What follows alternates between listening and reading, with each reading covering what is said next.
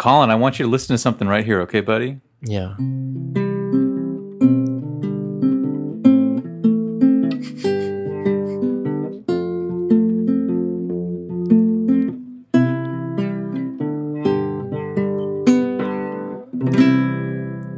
Boy. Does that sound familiar to you? Yeah, it does. You know, that's, I think, if I recall correctly, that's about the best 10 seconds of the movie that we are about to review. And what movie's that, buddy boy? Ordinary World. Ordinary World, bitches.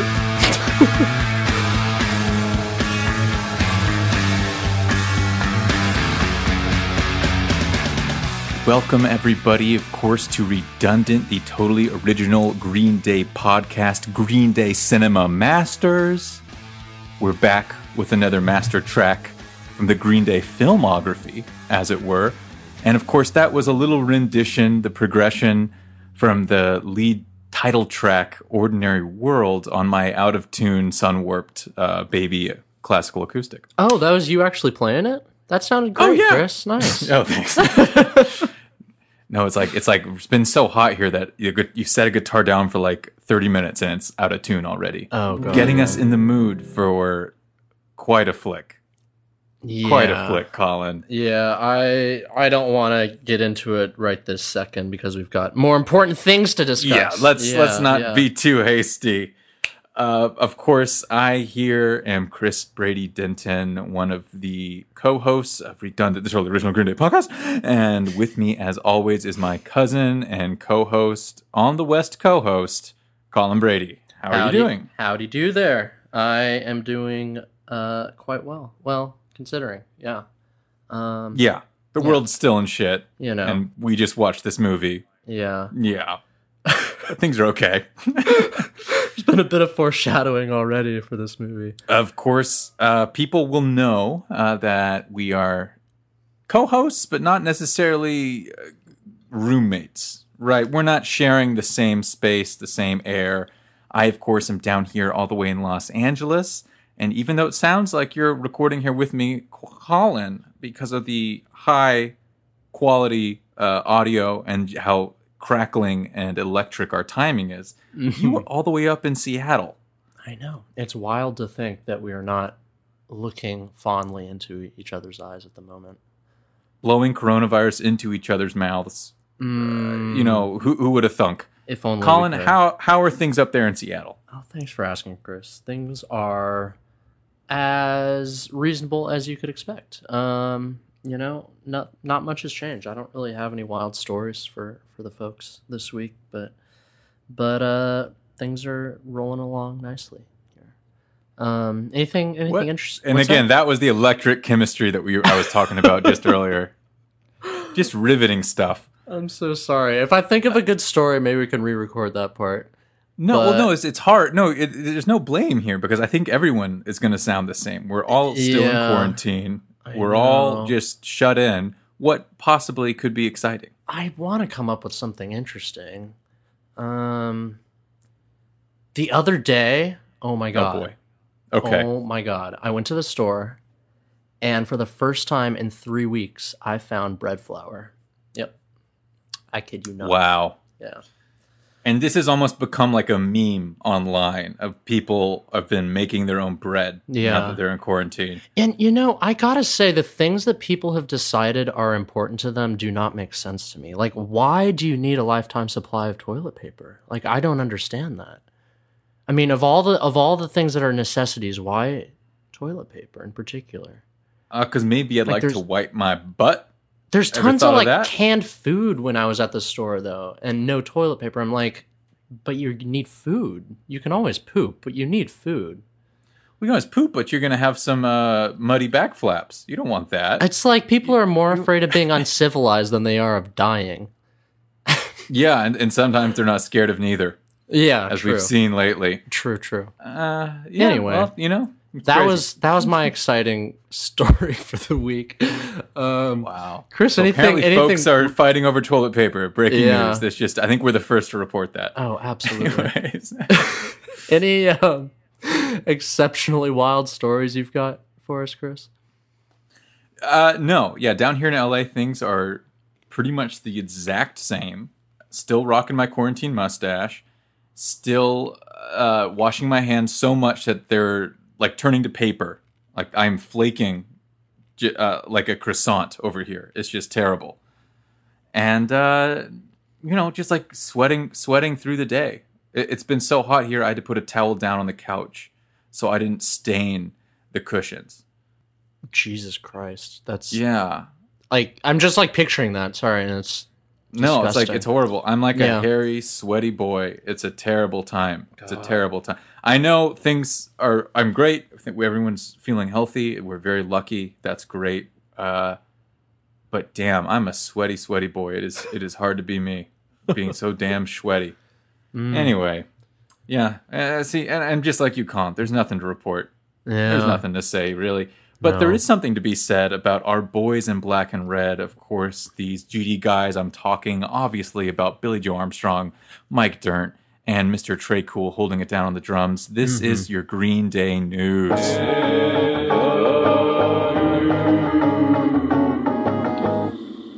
Well, first thing on the agenda, I think Chris, you saw this coming from a ways off. Is that right?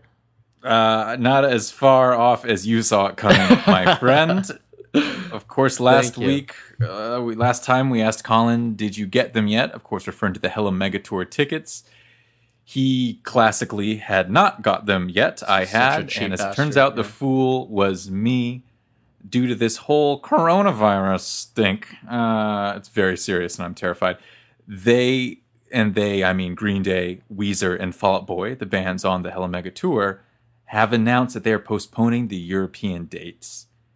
And I feel like the dates in America are probably not far off. But this is the beginning of, I think, the whole tour being pushed. Yeah. It still boggles my mind that the American dates haven't been pushed yet. But I know, because you think later in this summer, do you think people are going to want to gather in Dodger Stadium? I can't imagine. Yeah. I wouldn't. I don't want to. Then again, people have been known to do some foolish things, I'll say. People have gathered for stupider things. Yeah. Yeah. I mean, I think everyone's doing great right now. I've been chugging bleach and injecting UV light, and I feel fantastic. So Good. I don't know what you're talking about. I think we're doing great. Superhuman. Yeah, I am. It might mutate my DNA, but Yeah, it might be cool. yeah, could be. Hey, you know what? Fuck it, try it. Who knows? The tour is postponed. I think the rest is coming. That's, congrats, Colin. I'm having to fight with Live Nation to figure out how to get our money back. And, you don't have to any of that headache. So once again, congrats to you. Mm-hmm. Thank you. Billy Joe, of course, has been doing his covers every week, which has been fun. We talked about that last time on his Manic Mondays. And this week, he released That Thing You Do, the song from the movie of the same name with Tom Hanks, etc. And, of course, this is a tribute to the late, great Adam Schlesinger, who was from Fountains of Wayne, and he wrote the song That Thing You Do for the movie. And, of course, he passed away at 52 from COVID, which is surreal, horrible, and I think brought it home to a lot of people. Yeah. And it in the wake of this, so many people realized, oh, he didn't just write Stacy's Mom and No. Hey Judy. Hey Julie, pardon me. Hey Judy. I love that song. Oh my god. It's a great song. I was re-listening to that album. It's a fantastic God. album. They've got a ton the- of really great songs that people don't realize, are them. That's completely true, man. I revisited the Fountain of Wayne's discography just recently because of this, and he was a great songwriter. Honestly, they were like, yeah. if Weezer was good. Seriously, they're like their melodies are just catchy as fuck like every single time. It's insane. So that was a much beloved tribute to Adam Schlesinger. Pardon me. Sorry, that's insensitive. And he wrote so many other great songs for TV and film. So look him up if you don't know. And really cool. The cover, by the way, is great. Billy sounds awesome. So it's a natural fit. Kind of fits in with Billy's love of 50s swing, kind of classic rock, 60s rock. And last thing is I tweeted out at you on the Green Day Twitter account, which of course is what, Colin? That is at Green Day Pod or redundant : the totally original Green Day podcast. And that's a redundant Colin there for you. I tweeted out you a photo of me excitedly watching the One World Together show where our boy Billy Joe Armstrong played Wake Me Up When September Ends on the old acoustic. It was. Did you happen to catch this performance? Yeah, I did. After my parents told me how bad it was too, and then I watched it and agreed. It wasn't bad. Say? It's like not like it's like the song is bad. Like if you listen to just the audio, you'd be like, yeah, that sounds exactly like the recording. But like, yeah, he just looks so uninterested, Billy. He looked bored. Bored is the right word. Yeah, he just looks like he's fulfilling a task. That's all. Yeah, I was more excited than he was. Yeah, for sure. And then it was like, and then they intercut his performance with a bunch of photos of like empty streets, like all the empty streets. I know, it was weird stuff. It was a little weird. It was super weird. You could tell, I think he just like wanted to keep a somber tone because he can't be like, "Hey, motherfuckers, rock and roll." Like, I think that was a big part of it. Is like he was trying, but also too hard just to do that. I don't know. It was weird. But like, it was not really Green Day's racket. No, it wasn't, and it sort of fit in like with my general opinion of Billy in the recent past, of just sort of phoning it in. Maybe I don't know what the word is, but it doesn't seem like he cares that much. No, I think he only cares about the rockers these days, and he's probably pretty bummed he can only play somber songs for the foreseeable future. Yeah. I mean, what other song could he have played? Time of Your Life would have been pretty sarcastic. That wouldn't have gone well. Yeah, that would not. It's something unpredictable, but in the end, it's right. I hope you get the time of your life. Are there any like rockers that are also sad that would somehow not be weird? I don't know. A Boulevard of Broken Dreams, again, that probably would have been a bummer. Well, he played that. He played that on the I Heart something or other at home like a couple weeks ago. Oh, okay. And it was the exact same thing. He just looks bored. He looks like really out of it. Or not out of it, but like not into it, you know? Yeah. I like that. He's not out of it, but he's not into it. Yeah. That's the perfect way of describing it. Yeah. Anyway, speaking of maybe the opposite problem, being into it, but being kind of out of it. Mm-hmm. Let's maybe move on to the main subject of this week. Oh boy, yeah. I can't tell if I'm excited to hear what you have to say, but also just rag on it, or if I'm just sad about it. Well, the whole thing. Let's piece it all together, my friend. This, of course, is our film of the week. This is Green Day Cinema Masters, and we are talking about the 2016 film Ordinary World. Film. Starring ya boy, BJA, Billy Joe Armstrong. Our very own. And it's got a couple other reasonable names in there. Judy Greer, who I recognize from Arrested Development. I don't know what else she's been everything else. She's been in like everything. She's fantastic. Okay, yeah. And she was really good. Yeah. She's great. Selma Blair, of course, from everything. Sean Gunn, Dallas Roberts, whoever that is, Chris Messina, Fred Armisen. Oh my God. Hello. He's so good. Brian Baumgarter, who is Kevin from The Office, and Kevin Corrigan, whatever that means. This was filmed in 2014 in New York City. So it's pretty normal. It was released 2016. They worked on it for a year or so. This film to me feels like the cast and crew of Portlandia decided to make a student film. I really agree with that statement now that I hear it out loud. It's not exactly what I thought, but yeah, hearing it said just clicks for sure. It's like surrounded by people who are generally good and generally funny, and the subject matter, like when you hear it, kind of sounds good. Wouldn't you want to see Billy Joe Armstrong act in a film about like a washed up rocker, like struggling with his new life of responsibility, having a family? Mm-hmm. You'd go like, oh, that could be cool. Yeah. So good everything concept. Around, and the actors are good. Everything around it feels good. You watch it, it feels like the least funny student film. So poorly executed.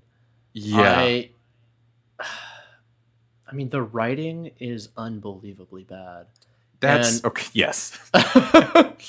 And I think that's like the biggest single thing that needs to be said about this movie is the writing. Well, I'll get to the writer in a second. Okay. Yes. Sorry. So, no worries. This is perfect. But we need to figure out who is to blame. This film, Ordinary World, was originally screened at the Tribeca Film Festival. So that's a big release for independent film. That's a big deal. And it was called Geezer initially, which I think is a better title. I think that describes the film that you get much more. Because like that. everyone's Yeah. kind of geezers. Yeah, I like that, and it's for a good sure. Green Day word. Yeah. And of course, it was changed to Ordinary World because of the song that Billy wrote for the film. And Billy, of course, we've talked about it on the Revolution Radio episode, liked Ordinary World so much that he ended up putting it on Revolution Radio as the last track. Mm-hmm. So yeah, and I think the song Ordinary World is good. I do too. like it. I do too. Yeah. I think it's probably the best song in the movie. Honestly, though, the very first song at the very beginning of the Devil's movie is Come. actually pretty good too. That's right. Yeah, but other than that, anyway. But yeah, and Billy's described this film as what it would be like if, like, his future would have turned out if he hadn't been in Green Day or if Green Day didn't make it. Mm-hmm. So and again, that sounds like an interesting premise. Yeah, But yeah, I was kind of excited about going into it for sure, based on that. I know. The reviews for this film, and we'll get into the writer-director in just one second, were not super. It has a 47% on Rotten Tomatoes. And, and I think if more people saw it, it would have had a worse score, frankly. Maybe. I don't know. I feel like that's pretty accurate in my book. That's fine. Okay. Yeah. I mean, 47 You think it should be worse than that? I don't know of any movies really that are that low. Like, barely anything gets that low. I mean, I guess, except for, like, Super Bombs. But yeah, maybe it's a...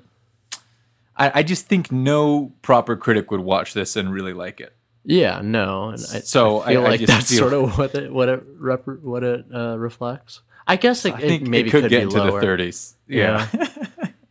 And of course, unfortunately, I don't like to rag on someone for their work or their films, but here we are talking about it. This is, of course, the baby of Lee Kirk. He was the writer and director, and he birthed the mess that we are currently confused by.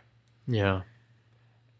He was a director for The Office. That I found very television surprising. show. Yeah. Yeah. And he was the writer-director of The Great Mechanical Man, which is like a streaming movie. It's another like film festival, like Netflix film you would see just kind of on a streaming service, starring Jenna Fisher from The Office. Right. And that film got like okay reviews, and that kind of led to him doing Ordinary World, which of course is he's in every position of power, writer, director. He's bringing it from the page all the way to the screen. Good concept.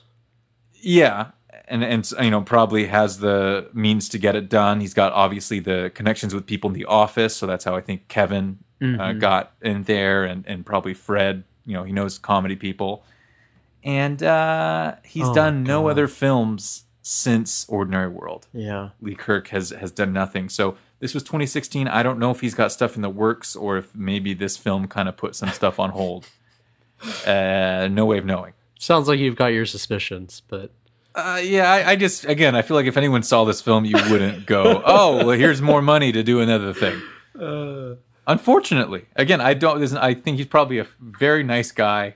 Well-intentioned, but man, you are just tearing this guy down right now. I'm not trying to. Lee Kirk, I'm sorry, Lee Kirk. I did not like this movie. You are absolutely destroying him. And again, I think it's because I like Billy so much. I wanted this to be good. I wanted it to work. I did too, and I liked the premise. Again, going into it, I thought it'd be fun.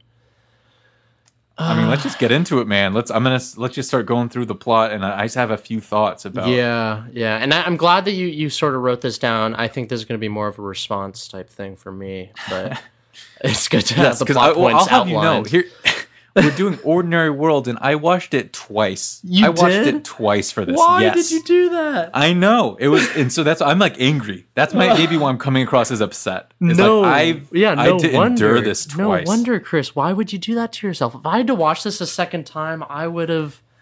Well, I just wouldn't have. I wouldn't have been able to. I would have like distracted myself with something else.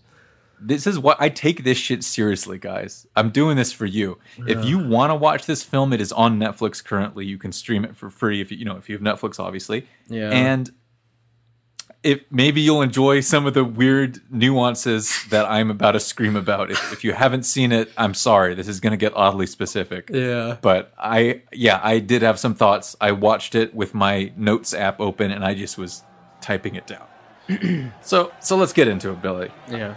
And let's get into it, Perry, I should be saying, right? Because Billy Joe Armstrong here is playing a rocker named Perry. And when we start, he's a blonde guy playing a club show in his early 20s, and he's playing The Devil's Kind, which is a great song. I think that's a song he's released with The Long Shot, and it's awesome. It was really good. I like that song a lot.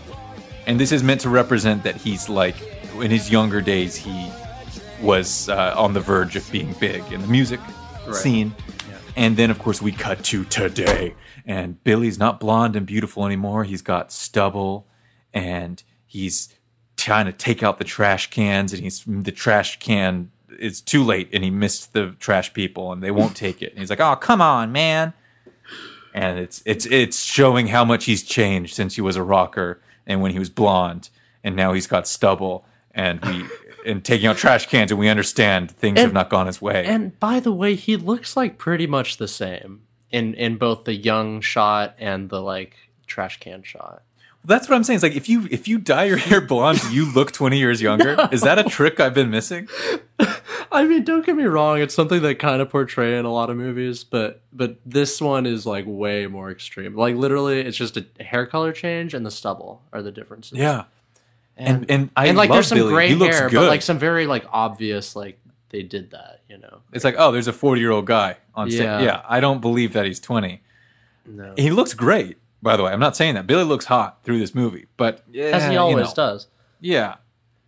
Not 20 years younger hot. I mean, to quote Billie Eilish's Rolling Stone interview, just like, look at him, he's gorgeous. Billy truly is good looking, and that's probably the only reason I could sit through this twice. Because as an actor, I don't know. Colin, what did you think of his acting? His acting was so bad. I mean, we'll get to it later, but there'll be several times where like it just... Like a lot of the time when bad things were happening to him in this movie, and we'll as we go through the plot, like I think the listeners will come to realize that's just like what this movie's about. It's just like someone having a really bad day. It's Billy Joe and the really bad, no good day. Yeah, yeah. And when bad things are happening to him, like when you can tell, like in the writing, it was supposed to be like, hey, and now the character's like angrier or more frustrated. Like he just looks exactly the same. He doesn't change his face at all. And then also, like, when he's talking to his daughter in that movie, it just, like, so does not come across like a parent talking to a kid. You know, there's no...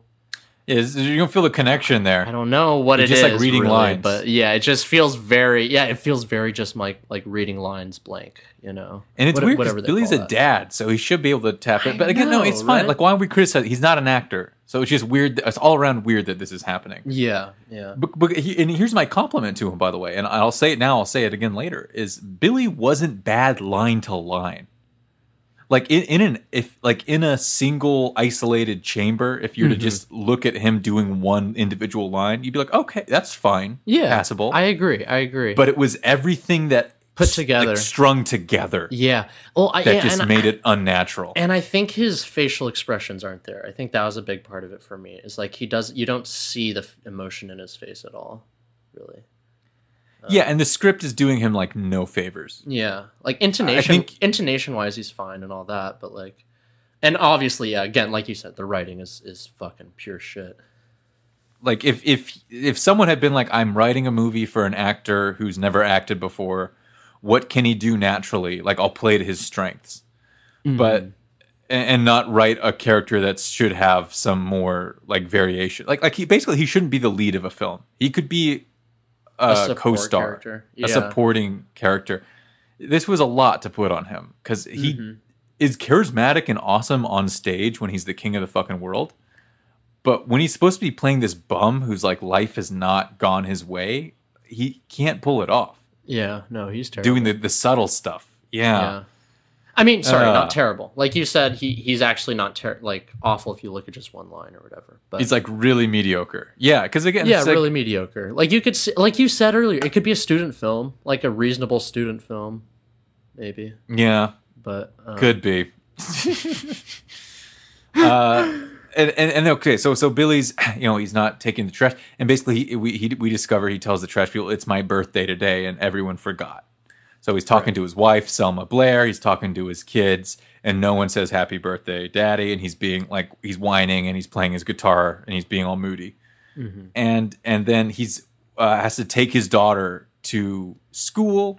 He's basically, we're going to go through this guy's day, Perry, this washed up rocker, while his wife has to go to work because she clearly is like the breadwinner of the family type thing.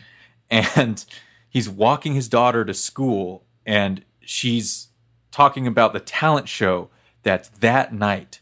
And she's going to play a song on guitar, and she is asking her dad what song he thinks she should play. Now, I have a question.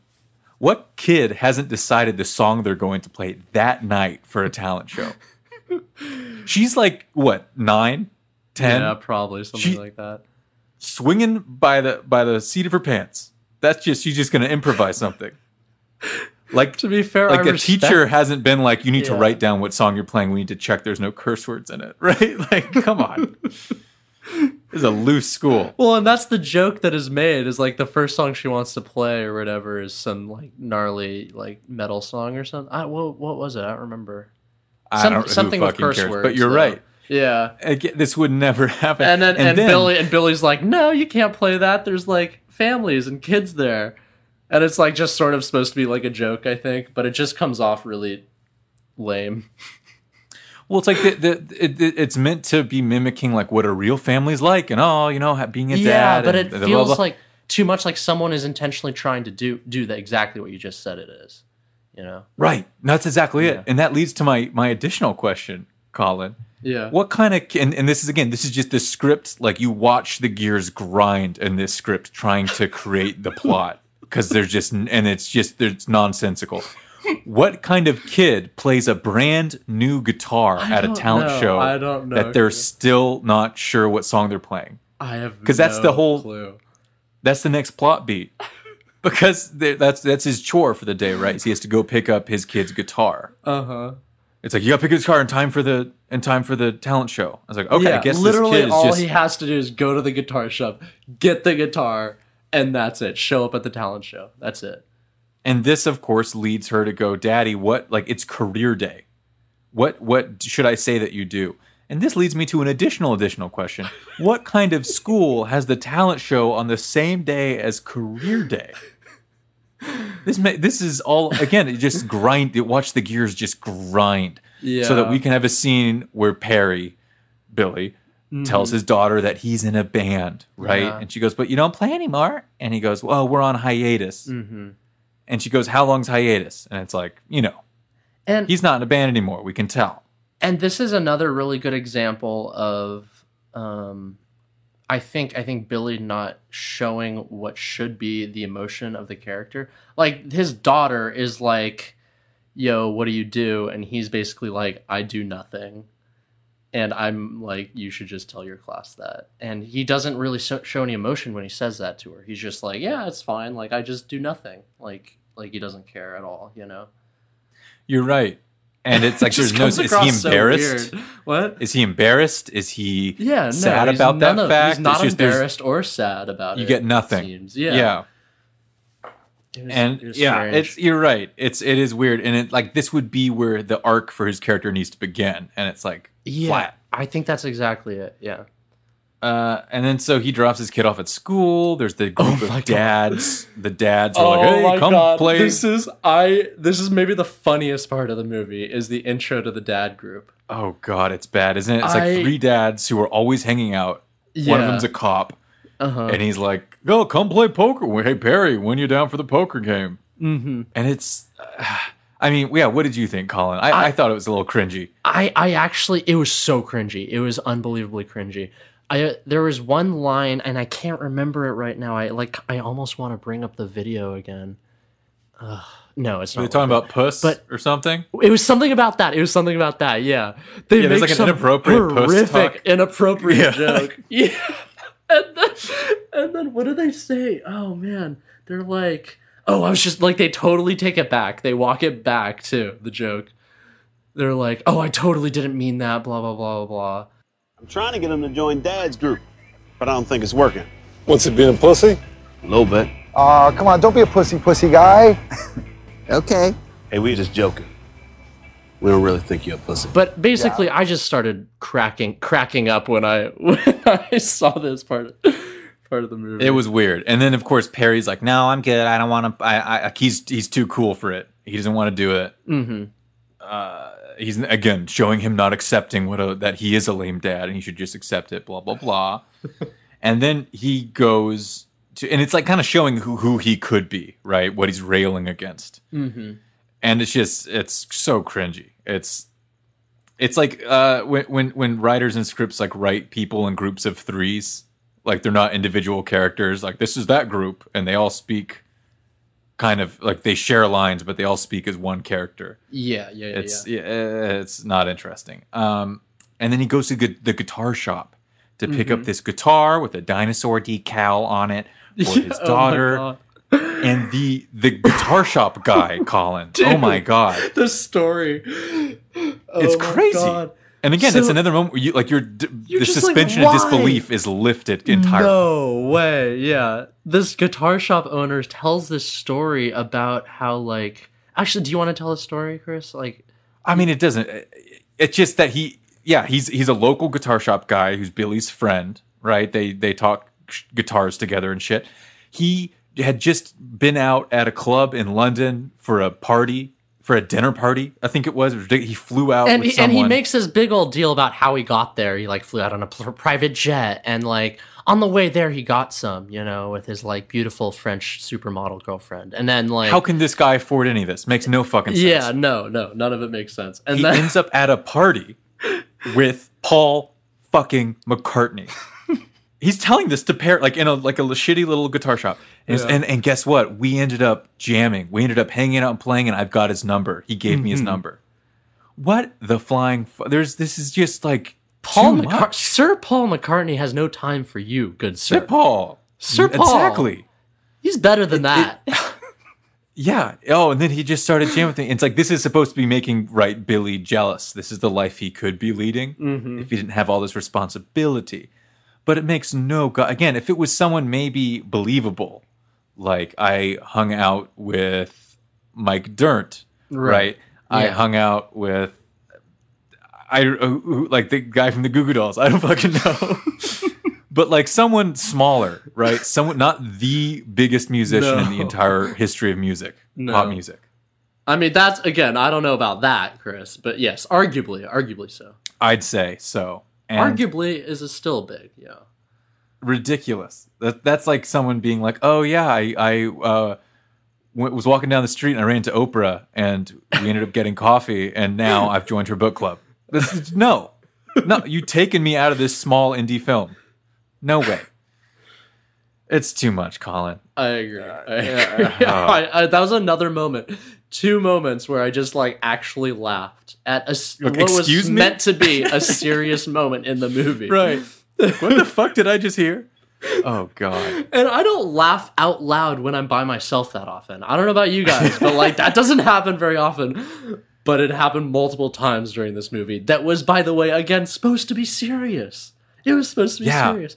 Anyway, it's supposed to be like a bummer. It was supposed to be like like maybe a dark comic moment of like, can you believe what a bummer it would be that you didn't hang out with Paul McCartney? Yeah.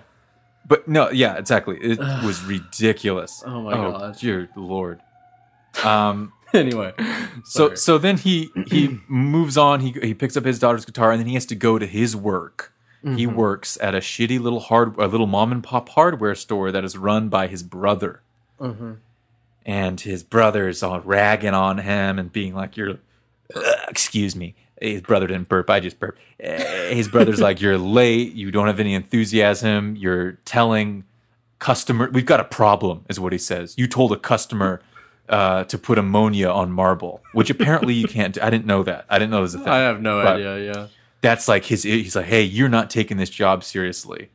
And then Perry reveals to his brother, he goes, hey, lay off, man. It's my birthday. And my whole family forgot it's my birthday. And then I'm convinced, and we find out later this is definitely, just so he'll fuck off, his brother goes, you know what? I'm sorry, man.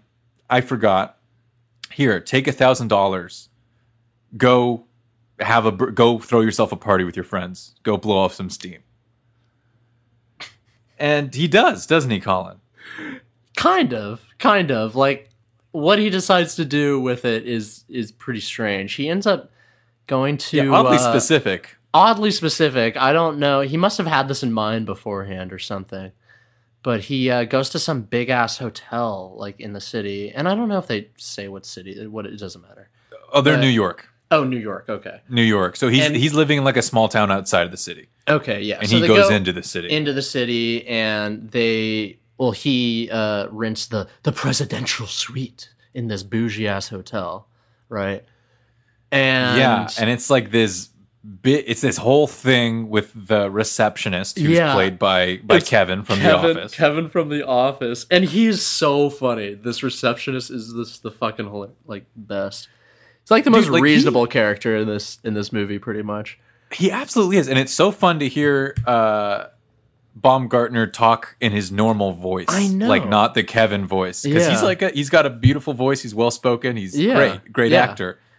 He like practically saves this movie. Him and a couple other people are the only glimmering lights. Mm-hmm. As far as the acting goes, yeah, I agree. I would still say they have like pretty bad lines, but like it is. But you see what a good actor does with this material is still better. Exactly.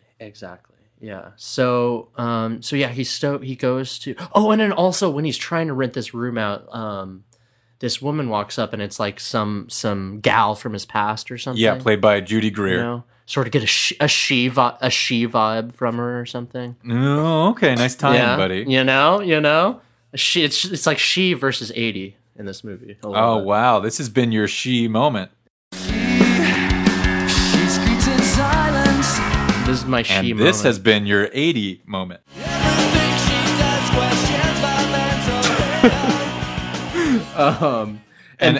She's played by Judy Greer. And I just, this whole time, and this is no one's fault, but I just could not stop thinking about Kitty from Arrested Development. Okay, take a good look, because it's the last time. It's the last time you'll see these. And I won't explain that to any listeners who don't know. But if you don't know, I highly recommend checking Arrested Development. It's a great show. If you know, you know. And Judy Greer she's playing this woman who's like Joan Jett's manager. She's like really big in the music industry. Yeah.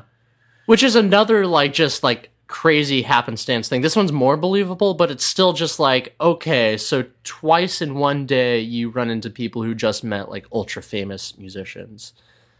Right. And that's a really good point. I've been thinking about that. And like also know you from your club, like are still friends with you. Yeah, exactly. Like as you happen to be at this hotel. Yeah. And she's also just like immediately like smitten, you know? Like nothing happens and she's immediately like smitten. Which again, you know, it's Billy Joe. Like you can't blame her. Any of us would be doing the same. But yeah, but you know. Still. And they're not bad together, but she's acting circles around him. Yeah, it's true. Of course. Mm-hmm. And so Billy then goes and you know what's funny, like when he's getting this presidential suite, he's like he looks in a like a sweatshirt and some torn up jeans and like his stubble and a beanie, whatever. He looks like a street rat.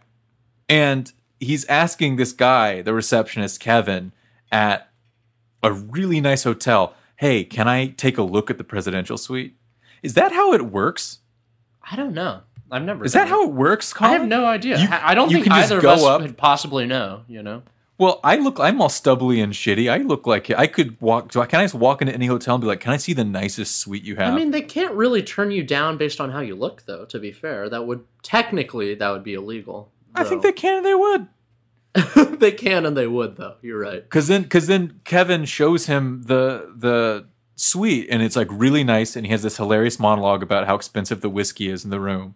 Yeah, which he did really good. It's funny. It's actually one of the best scenes in the whole movie, I would say. Yeah, Kevin. It feels like taken out of like a what's his face's movies, Moonrise Kingdom. Oh, like Wes Anderson. Wes Anderson. It feels like taking. It's such a weird but funny scene. It feels like it's taken out of one of his movies. So not all bad folks. Props where props deserve. Brian Baumgartner, pardon me, really good. The whiskey monologue, right? That was hilarious. Yeah. And so of course he's like, by the way, the room is $2,000 a night. And of course we know Billy Perry only got $1,000, but he says fuck it, and he decides to get the room anyway, the presidential suite. And so then what's he do, Colin, now that he's spent all this money with no guarantee of anything happening? He calls a bunch of friends asking them to come over and have a party because it's his birthday. It's his 40th birthday. And by the way, we find out later that this is a Tuesday that he's doing all this. And he probably doesn't get this. Let's say that he probably doesn't get this apartment until at least like noon or 1, right, in the day. And that's when he's like starting to call people, like, you know, the afternoon. He's trying to get people to come for his party, like right on away, the day basically. of his daughter's talent show and career day. Apparently, Yeah, apparently. How is the timing of this day going to work? This film's all within one day. I don't know how he thought any of this would work out timing wise. No. But oh boy, You're starting to understand why he's such a screw up, though. it's just it's just the gears grinding and moaning. It's horrible. Yeah. So some of his friends finally come over after no one answers him. And who is it, Colin? It's Freddie Armisen. Who knew? Gary, I believe, is his name, right? Gary. Oh, Gary. Why would you name your main character Perry and name his best friend Gary? You know, I didn't even think about that until you said just it, but that's like a intentionally whole confusing. nother like funny thing. Oh Dude, my that's gosh. like, you know, in Lord of the Rings, it's Sauron and Saruman. It's Yeah. like, J.R.R. Tolkien, what the fuck why are you doing this to us? Of course that's confusing. Gary and Perry, I'll never Yeah. understand it. Yeah. But, once again, Fred Armisen is a highlight of this movie. He's so funny. Anyway, he ends up coming over, Gary, and Gary. As well as the bassist for their old band, whatever his name They're is. both old bandmates, right? Yeah, and then the drummer comes over later, but we'll get into that later. Fred's the drummer, my dear boy, because Fred is the drummer. Oh, okay, whatever. The guy Yes. with the hangover, the other band member who had the hangover. That's right, Yeah. Pete. Anyway, Hangover Pete. yeah, Gary comes over with a stripper named Gypsy. Named Gypsy. And did you recognize Gypsy, my dear I friend did Colin? not. No, what is she from? Gypsy, I recognized right away, and I'm very proud. This is like how I know I'm a good Green Day fan, how I'm a very good boy, and I deserve an extra helping of mashed potatoes at supper. Is Gypsy is Naomi Jones, who of course is what's her name from the American Idiot the musical. Oh, okay, I see. Yeah, that's cool. And you know, we loved her so much. She was one of the only highlights of that. That's right. Production. She was super fucking good. Yeah, I totally forgot. And she plays the stripper that Fred Armisen and his friend Gary brought. Well, now that I'm realizing who it is, I'm realizing it's such a shame she didn't like sing at all in the movie. That seemed like they Right, could or have written that any in actual somehow. character at all. Yeah. She's a fantastic actress, fantastic singer. Yeah, it's really just a cameo. Wasted to be a stripper. Not cool. And it was weird too. There's this whole scene of like, it's the middle of the day. The stripper is like dancing to no music that they're making. It's kind of funny. And then Perry, freaks out that they're not using coasters, which is like a pet peeve of his with his kids. So, and it was just a weird scene. It was, they were trying so hard to have like motifs in the movie, you know, because they did the coaster thing at the very beginning of the movie, and then they did it right then, and it just was like such a ploy. It felt like to me. Exactly. It's just you're like, yeah, I know, I remember. Plant payoff. Thanks, but it just doesn't feel organic in any way. No, and it was just uncomfortable. It was. It was really uncomfortable. It was another very cringy moment, of which there are many in this movie. It's like, dude, you're a married man. Your daughter's talent show is tonight. This is like not relatable. No, this is like skeevy. Yeah, I mean, to be fair, he obviously shows no interest the entire time, but yeah, but again, that just even worse because then he's an inactive protagonist. Like that's also boring. Yeah. There's no so way Perry has to interrupt this stripper funness. Ha ha ha. And by the way, Fred devours this shit. Every line he has is funny because he's just like, I think he must know this is all terrible, but he's from punk rock originally. Before he was an actor, he was a musician in like a punk band. Fred gets to dress in punk clothes, hang out with Billie Joe Armstrong, and like be a total ham, right? Like that's fun. So yeah. good on you, Fred. This is not your fault. You made the most. He made lemonade, but Well, he did what he could. He made watery lemonade for sure. He made some. He put a little lemon wedge on the edge of the water. Yeah. And Perry then gets a call from his wife saying, do you have the guitar? You need to let my parents in because they're coming for the talent show. So Perry has to rush home from the presidential suite. By the way, of course you have to be home. This is a busy day. This is a family day. Why are you having a party with a stripper in the city? Makes no sense. I don't know. He comes home and his parents admonish him, or his in-laws admonish him. Mm-hmm. We don't think you're paying enough attention to our daughter. You're not really, taking your responsibilities seriously. You're not even here to be with us. You're not making your daughter's playhouse. Mm. What did you think of the in-laws, Colin? I don't know. I didn't think much of them. I think at this point in the movie, I hadn't tuned out, but I definitely had stopped caring a whole lot. It was very cookie cutter. Yeah. That's what I felt. Yeah, it was just exactly what you'd expect them to be. It was any other scene with like in-laws with like no character or originality or interest. Mm-hmm. I'll be honest, they were nicer to him than I expected them to be. I expected them to be a little bit more like the stereotypical like in-laws who hate the guy. Well, and that would have been more interesting. Again, if there was an interesting choice, this film went the opposite direction. Mm-hmm. Exactly right. Because like he should be punished for his sins, but he's not. Everyone's always very understanding of what a fuck up he is. Yeah. Which is boring. Mm-hmm. It's not even that I don't agree with it. Like it's boring. It's uninteresting. It's just like surprising too. It's just like you never expect someone to write a script that way, but they did. Right? No, exactly. Yeah. And then so he's home and the in-laws hold him hostage, like with stuff, and it's like just leave, dude. You said you have to go to work, so just fucking leave. Like why are you taking this? But anyway, so then he realizes, I've lost a guitar. Because of course he did. By the way, if you're watching the film, you're like, oh, you forgot the guitar. When he goes to the hotel, you're like, he is not carrying a guitar. Yeah, because the guitar was planted as an important thing, and like so it's very obvious. But he has to go back to the hardware store. We're doing the rounds again. This film is just 2 circles. Him taking 2 circles. Mm-hmm. He goes back to the hardware store and finds the guitar. But what does he walk in on, Colin? But an awkward meeting in the back with his brother and the family lawyer. Oh my God! Yes. Drew, I believe. Yes, his brother's talking to Drew about enacting a certain provision that apparently was in their parents' will. And that provision was that, and I don't know if this is even legal. This sounds so strange, but that his brother could buy out Perry's share in the business if his brother felt that Perry was not pulling his weight. That's right. And of course we've seen how terrible a worker obviously Perry is. He's not at all. Yeah, no. And so they're saying that they're going to do it. He's like, you're going to fire me on my birthday.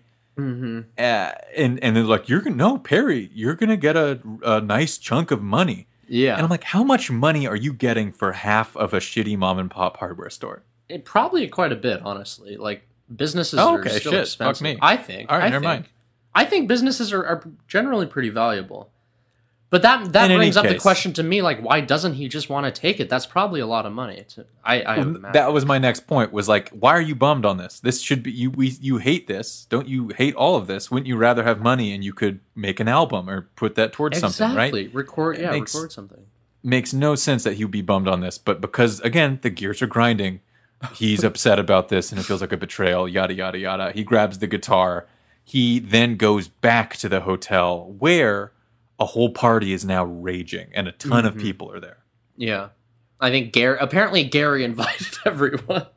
Gary invited a bunch of people, did the room service, which is, again, one of the highlights was Fred's little phone call. Mm-hmm. You can Fred pretending to be on the phone is much better than Billie Joe Armstrong pretending to be on the phone. That's another hard thing for actors, is like faking on the phone. Yeah. And he was, you could tell. I mean, I'll admit, like, this is one part of the movie where I did sort of feel bad for the main character, just because, like, there's all this money that's basically going to be falling on him. It's not really his fault, you know? Well, it is his fault, guess. but it's not like he wanted to open that scotch and do Oh whatever. yes, his friends have gotten into the $1,000 scotch, and it's all on him, and blah blah blah. And as he's going back up to the hotel room, he runs into cameo alert Joan Jett, because of course Billy Joe and Joan Jett are actually buddies, so that probably was no problem to get her to appear. But Judy Greer is there with, of course, representing Joan Jett, and Billy's there with a guitar, and they have like a little meet. It's like, oh, I met one of my heroes. Holy shit! So the rock star lifestyle is alluring him, and Kevin, the receptionist, tells him no parties in the room. Of course, he gets up there, massive party, laugh, laugh, laugh, laugh. Cut to Perry decides to take a nap. What the fuck? This part came out of nowhere. They're like, hey, you wanted a party. Here's a big party. Oh, cool guitar. You just got to let loose, drink a beer. And then he's like, I need a nap. And he goes and he spent how much money on this fucking suite, and he's just taking a nap. He just goes and takes a nap. It's nonsensical. If there's one thing I will give this movie props for, is that it's doing the unexpected. I would never expect a lot of these things to be in a script, but they are somehow. Yeah. Right, because you would think that any protagonist would take the active choice, that something interesting would happen. Yeah, and it just go opposite direction. Yeah. He talks to himself in the mirror. It's bad. Then he takes a nap. Oh, come on. You wanted a party and now you've got one and you can't. He's just like feeling sorry for himself. He takes a nap. He dreams of himself as a young blonde man again. Again, a 40-year-old with blonde hair. And he wakes up when Judy Greer comes into his hotel room and like gets on the bed with him and starts giving him like a neck massage. He's like, my neck hurts. And she's like, let me help. And she starts giving him a massage. And it's like, again, sleazy, but also so boring. Like you've seen this scene a million times better. Yeah, exactly. Yeah, you knew exactly what the scene was from the start of the scene. Yeah. And then it's too long and pretty bad up until he plays her a song. She's like, do you have any new songs? And he's like, I've got one. And he starts playing Ordinary World. And this is the only minute of the movie that you're like, oh, great. This is just nice to watch Billy play and listen to this song. Yeah. It was good. It was well performed and everything. And then her phone goes off and he like stops playing and he gets all weird. It's like, it's not her fault that her phone went off. I know. Why does he just get all silence it. weird? Yeah. He's like, oh, stops it's okay. playing. I'll He's like, just, no, it's fine. It's like, just silence your phone for a second. Keep going. Yeah. What the fuck? And she's immediately silences her phone and is like immediately like, no, keep playing. Like, I don't care. But like, he doesn't, He's got the insecurities. Yeah. Anyway. And then she like tries to kiss him and he's like, no. Well, that happens before, I think. That happens whatever. before he plays the song. Not that it really matters, but yeah. Yeah. So there's like tension between them and it's just, it's weird. And then Fred sticks his head in and he's like, come on, wake up, buddy. Like the band's about to play. And so even though it's been dead quiet in this room while he plays this quiet acoustic guitar, we walk out to see that the rest of this presidential is like packed with punks. Yeah. And they've set up a stage and instruments and amps and a drum kit. And they're about to play a show. And of course, Perry thinks that he's about to get up and play with his old band. And he's all excited. And he has this really uncomfortable, there's this really uncomfortable scene where like Fred tells him before in a really cringy line that he couldn't say. It's like, hey, you've changed, man. Which is like such a shitty line. It's just like you should be showing, not telling, right? Yeah. It's just really, you've changed. It's so blunt. Yeah. And then he gets out there and he tries to play, and then Fred like makes fun of him. Oh, it's really cringy. It's uncomfortable. Yeah. Like it's not funny.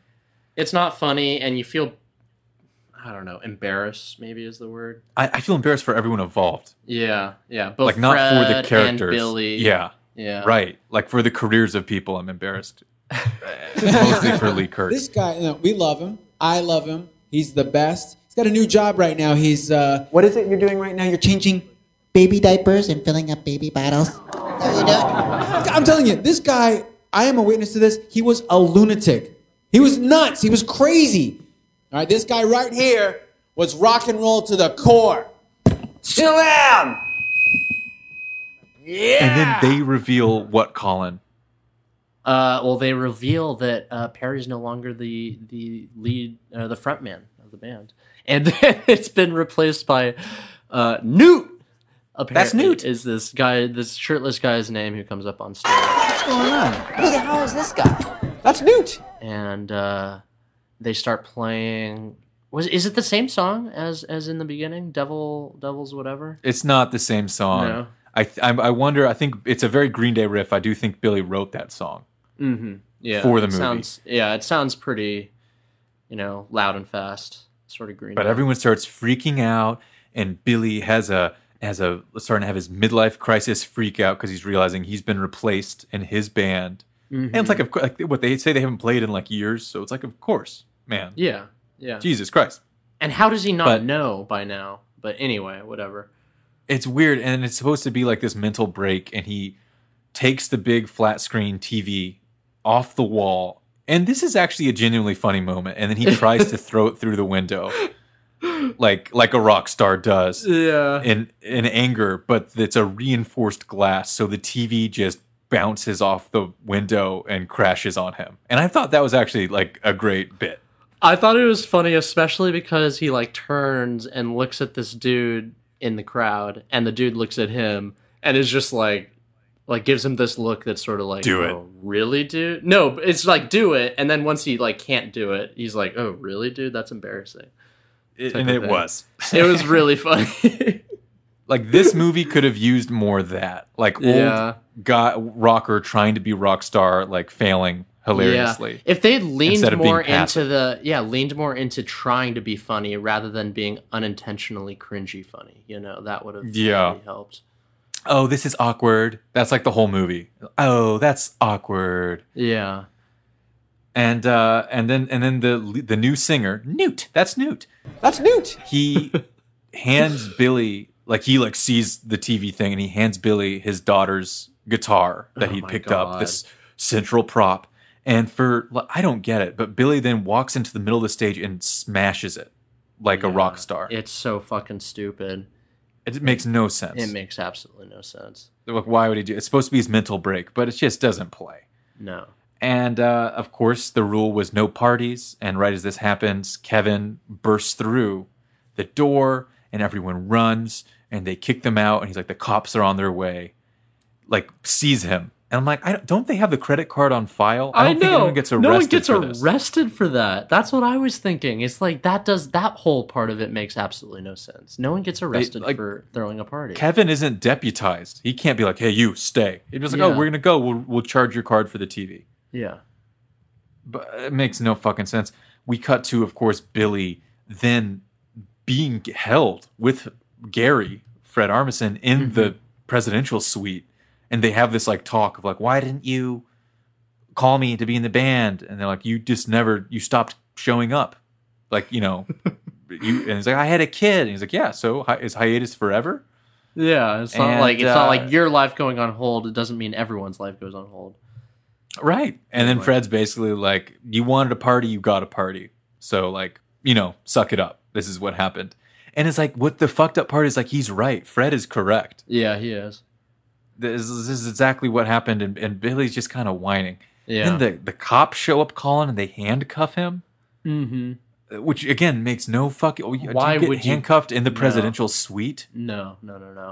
It makes absolutely no sense again. Oh, and his wife's calling him because they're going to the talent show. Oh and of my course he god, hasn't yeah. shown And of up course yet. they call him like the second after he gets handcuffed so he can't like pull his It's like, phone I out can't or get to my whatever. phone. My daughter's Yeah. the talent show. It's like, buddy, you were playing a punk show in the presidential suite of like a massive hotel. How did you think you were going to make it to the talent show anyways? I know.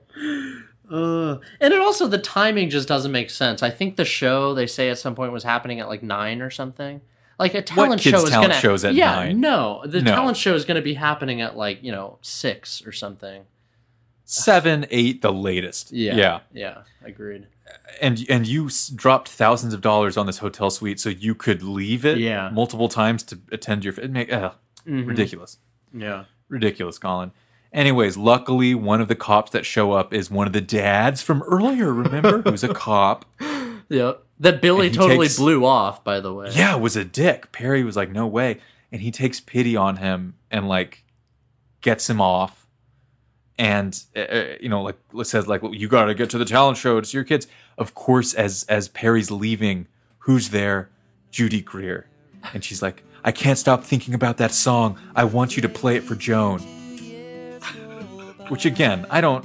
Is that a thing? What? It's a good song, but I don't know if I'd want to play it for Joan. No, I don't think it's Joan's style anyway, you know? And so this is like, will Perry choose his family or rock and roll? Yeah. And he chooses, of course, his family, thank goodness, and he goes to the talent show. He makes it just in time, and he sees his daughter playing his guitar. Right, Colin? Because he smashed hers. Right, because apparently he left his guitar in the car or something like that. But we know he smashed the fuck out of hers. And also, just like when he was choosing, this was like one of the most climactic points of the movie when he's like choosing between the rock life and the family life, right? And like, don't get me wrong, okay, it's great that he chose the family life, but there's like no, interesting like introspection character, like thinking about it. Like he doesn't even like, he pretty much immediately is like, no, I'm going to the talent show. Like never in this movie is he really like back into the rock thing at all, to be honest. No, dude, that's a great point. And that's exactly right. Like there's no real emotional conflict. retribution. Yeah, there's no real emotional conflict or anything like that. He just kind of like, or at least you don't see it. Maybe if the no, you don't feel like better. he's learned or grown in any way. No, He's just like stumbling through every single thing. Exactly. Yeah. And this is a song that my dad taught me. I think because it's about him. And then his kid at the talent show plays daddy's guitar and plays like an old punk number that like my dad taught me. And it reminds me of him, and it's I am so dissatisfied. It's all about dissatisfaction. It's like basically like dad's depressed. Yeah, exactly. It's so awkward that she intros the song that way, because everyone in the crowd is just like thinking, oh, fuck, what's wrong with her dad? I know, and it's just like so shoehorned in there to like try to give some arc to their relationship. Yeah. And yeah, the kid's not bad. I don't think the kid was bad. Yeah, she's kind of sweet and everything. Yeah, but it was weird. And then, of course, his wife, Selma Blair, is very upset at him for losing the guitar and not showing up so late and blah, blah, blah. Yeah. And they get home, and the in-laws have, like, finished her playhouse. It's all nice. Mm-hmm. And, again, showing how inept Billy is at being, like, a father or whatever. Right. Perry, pardon me. Yeah. And Selma is just super pissed. So pissed is just not going to have in it because he's such a mess up. And he confesses to her outside to make things even worse that he just spent around $3,000. And she's like, for what? And he's like, on a hotel and stuff. He's like, what? That would freak me the fuck. What? Excuse me? Like, what kind of horrors were you seeing behind my back? You spent $3,000 on a hotel? I know. And he reveals to her then, finally, he goes, well, it's I like you forget. So my birthday. So let me have this one. Let's call it even. Yeah. And what does she reveal, Colin? That it's not actually his birthday, and his birthday is the next day. It turns out, and apparently he thought it was his birthday because he thought his birthday was the same day as the talent show, which originally was the case, but the talent show got moved apparently Because of a PTA meeting. Right. This is a busy ass school. They're packing their calendar tight. They really are. So it turns out his main gripe throughout this movie just turns out to have been not the case. It was a giant misunderstanding. It turns out he is the idiot because he doesn't know when his birthday is. Yeah. And or what day it is. He's definitely like kind of embarrassed and flustered about it, but not too extreme. No, it's just it's you'd weird. kind of expect a little bit more than that, maybe. Yeah, and like and then it's funny. And then they're like having this argument, and then this reveal, and he goes into this little kid's playhouse and sits there for the rest of the scene, which I like as an image. I do. That's too, like a poster. Yeah. I get it. That's cool. And they finish this argument there, and then, but again, it just shows how passive he is as a character. It's like a real metaphor for that. And then he just continues to sit there. She goes inside. And again, it's very emotionally underwhelming. It is. You don't get any sense of what this character is thinking or why any of this matters. Yeah. And then as we wrap it up here, the dads come over and ask and see him in the little toy house and ask him if he wants to go play poker. Which, like, really, do people go to other people's house to be like, you in for poker? And one of them's the cop. No way. It's like, I know you were just arrested. Oh, and I just remembered this. I just remembered this too. I wanted to say this earlier, but in an earlier scene when he sees some of the dads, they like, I don't think we even mentioned this, but they hit him up a second time when he's at the hardware store to try to play poker. Yeah, that's right. And when they're insistent guys. Yeah, and when they see him at the hardware store, he he rebukes them pretty bad. And then they're like, one of the dads in that group is like, you think I like these other guys? Like, I don't even like them. Like, we just hang out because we're all dads. Guys, we have nothing in common. This guy like 12 times a week. You think I like him? I don't like him. He's a nerd. I don't like him either. Oh, man. We share a common bond. That's just the way it is. I gotta go. Is like what he That's says. right. Do you remember that line? I do. And it was, the whole thing is like, yeah, I hate this guy. Strange. It was like, what the fuck kind of people just hate each other and yet hang out just because they happen to both be dads? Like, and it's like, it begs the question: is like, is this trying to be a zany comedy, situational comedy with like weird, wacko character lines, or is it purporting to be like a character study, like an indie look into? And the humor's very character driven. It was all over the place with stuff like that. Strange. You're right. It was so strange. It's like cartoonish. Yeah. And so then he goes inside, a scorned man, and this is to me one of the weirdest pieces of advice. I watched this with Zanny, and we're split on this, but Perry's father-in-law is going like, hey, so she's pretty pissed at you, huh? Like, you're my daughter, your wife. He's like, yeah. And again, you think that they would be pissed at him too, because he's shown himself to be nothing but a fuck up today. and he's like, oh, let me give you some advice, son. And I'll tell you what you do. You go upstairs and tell her you're sleeping on the couch. You just grab your pillow and say, hey, honey, I'm sorry.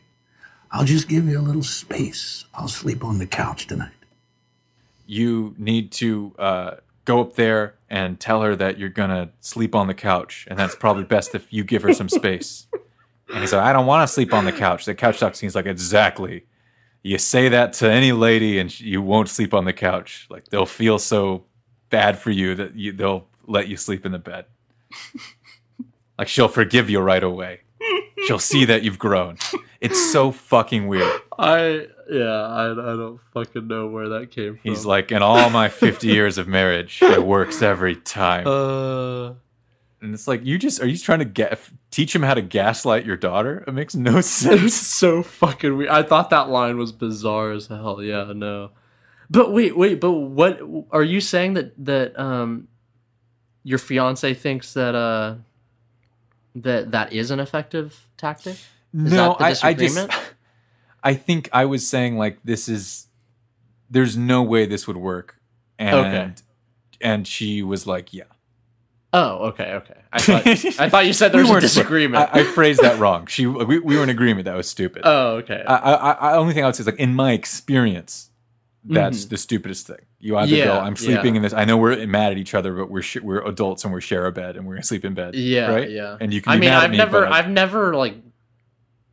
Oh, I guess I have. I have too. Okay, only once though, and it wasn't that big a deal. And I offered, and it was fine, and it worked out fine. You know. Like, this is sidetracking from the film, but just as far as, like, in my experience with the relationships, like, going to bed angry, never go to bed angry. Go to bed angry. It doesn't matter. Like, say sorry, like, when you mean it, you know? Well, no, honestly, going to sleep the worst thing like, is restart. Trying to say sorry when you don't mean it. Getting a good night's sleep is the best restart. Yeah. The only thing is, like, I will say, like, you know, sleeping apart can help you, like, get a better night's sleep if you're both, like, really pissed at each other or something. You know, that's what I'm saying. Like, the one time I've done it is just like, it was, you know, to be able to sleep well so that you know, you can make up the next day or whatever. Totally. Yeah, I get that. I mean, if it's the respectful thing to do. Do it. Yeah, yeah. But the whole idea of like saying it with the tactic like we were talking about, that's what is like really creepy and doesn't make sense. That is. It's like it's a trick. He's trying to pull one over. Yeah, exactly. And of course it doesn't funny. work. Oh my god. She's like, "Did my dad tell you to say that?" Okay, great. Enjoy the couch. and then he's like sleep on the couch, and then she finally does come to him because this film has no consequences. And she says, they talk, and she's like, "I can't believe we're parents. We're gonna be okay." And he's really bad lines of dialogue where he's like, "Do you think we're just gonna laugh about this one day?" And it's just cheesy shit like that. And then she goes, "Do you want to watch House Hunters and get it on?" So it's like all is forgiven. That was like a bit that they watched House Hunters, and now it's like, oh, it's all okay. It was weird. It was a weird out of that scene. Not funny. And I did not believe funny. I thought it was kind of funny, honestly. I did not believe their relationship, man. No, I definitely didn't. I thought it was funny how ridiculous it was. Oh yeah, it was funny in that it was a fucking absurd. Just like exactly. Yeah, like a lot of parts of this movie. And then the last scene of the film is Billy goes and sells his guitar. He tells his daughter, like, "Oh, I'm not in a band anymore." That's his like big full arc with her. He's like, "I've realized I'm not in a band anymore, but I'd love to be in a band with you." And she's like, "Maybe." And then he sells his nice guitar because he wrecked hers. Do remember? And he buys her a nice electric guitar at the guitar shop. And they put up a sign that says like kids guitar lesson. So I think we're meant to believe that he's going to be teaching kids guitar now as his new job. So I guess that's good. I guess. And they get in the car as a family, and mom goes, "Selma Blair, what do you want to listen to?" And his daughter goes, "I want to listen to Dad's band." And he goes, "Really?" "Oh, sweet." And he goes, "Really?" And she goes, "Oh yeah, she loves listening to your band." And then they pop in the CD. And Devil's Kind starts once again, and it starts as it began, and we roll credits. Mm-hmm. Whew. Thank the Lord we're through it. We've talked about it about as long as the film. Oh, man. I knew we were going to get into it, but that was pretty intense. There's just so many nuggets of ridiculousness I couldn't let go. I will say, if anyone wants to watch it purely for the entertainment, like the humor value, there is that. It's like... I don't know. It kind of reminded me what a bad movie is, and how like back in the day, like in high school. And I think lots of people go through this sort of phase where you watch really bad movies because it's funny to watch them. You know what I'm saying? Yes. And I still am in that phase. Yeah. And while this isn't like quite at the same level as, something like The Room or something. The Room. Yeah. Or The Birds or Sharktopus or whatever. Sharknado, Sharktopus, yeah. It's not quite that absurd, but it is like, it's going that direction, which is really wild because it's really not marketed that way, No, and it's got good people, like professionals in their field. It's creating very it, strange. which is weird. It's a very strange mix of things. Yeah, well, that's the thing. It's like, it's not bad enough to be enjoyable as like a guilty pleasure. Yeah. And it's not anywhere good enough to just put on casually. Yeah. Like, it is distractingly bad, but not in an enjoyable way. Agreed. Anyway. Sorry, Lee Kirk. Yeah. Well, no, it's his own fault. It is. That's what I was going to say. Who is to blame? Because I don't think Billy's to blame. No. I know we've talked about how bad he did, but... I think, again, the writing was easily the worst part of... Like, there's no question the writing was bad. The plot was bad. The lines were bad. Like, none of the writing was good. It was ridiculous. And I think you said Lee Kirk was the writer, right? Writer and director. He's the writer and director. Yeah, so it's truly honestly, his fault. it really is his fault. Yeah. Because again, Billy's fine line to line. Yeah, it's okay. It's just, it's putting him at the lead, at the forefront, and asking him to shoulder this movie that, has such a bad script. And he's an unproven actor. And all this stuff, it didn't do him any favors. Yeah. That's for sure. Yeah. And so I feel like he was excited about it. It just didn't turn out. And so I think I would say the reason this movie, I do think, is, maybe mid-40s%, which, by the way, is terrible. But why it's not lower than that in my book, or maybe, You know, it could be in the 30s too. But why it's not super low in my book is because like the cinematography was still pretty good. The supporting actors by and large were pretty good. Had some good songs. The music was good. The music was really Right. good. I guess I'll stop there. Yeah, Yeah. that's true. That is true. The cinematography was fine, and Yeah. no, you're right. And yeah, supporting actors were the best part. Honestly, I think Fred and Brian, Kevin, from Yeah. The Office were the highlights for me. Yeah. Yeah. Oh man, but yeah, it felt like a film written by someone who was like enjoyed being the victim. It was, Yeah. like, very it did. self-pitying, It really did. Yeah. A victim complex type thing. which works better in a Green Day song than in a feature film. Agreed. Yeah. Yeah. Well, that was Ordinary World, folks. Oh boy. Yeah. Sorry. Did you have any last thoughts, my friend Colleen? I think we've covered it. I'm not gonna hurt the listeners anymore. Yeah, that was a lot. Thank you so much for listening to this Green Day Cinema Masters version of Redundant, the totally original Green Day podcast. I hope you're well. I hope you're healthy. I hope you're holding it down and not doing anything too crazy. Yeah. If you'd like to listen to more, of course, check us out on Podomatic.com. You can email us redundantgreendaypodcast@gmail.com. You can hit us up on Twitter. Colin, what's that once more? That would be at Green Day Pod or Redundant: the totally original Green Day podcast. And Yeah. keep rocking in the free world, folks. This film, Ordinary World, is on Netflix if you want to check it out after having listened to this. I don't know why you'd want to. But yeah, maybe you can enjoy how oddly specific we got. So that's all it is. I think Maybe the only benefit. The one scene I'd recommend if you just want some funny is that dad scene, the intro to the dads. Come on, don't be a pussy guy. Oh god, yeah, like Yeah. it's funny, absurd, bad. Ugh, it's gross. And if you want one scene that's actually funny, I'd say Kevin doing the whiskey monologue. oh yeah, that's actually good. Yeah. Thank you so much for listening to Redundant, the totally original Green Day podcast. And in parting, I'd just like to say, please use a coaster. I was thinking of sleeping on the couch. There we go. The best lines from the film. And ladies, don't let us trick you. All right.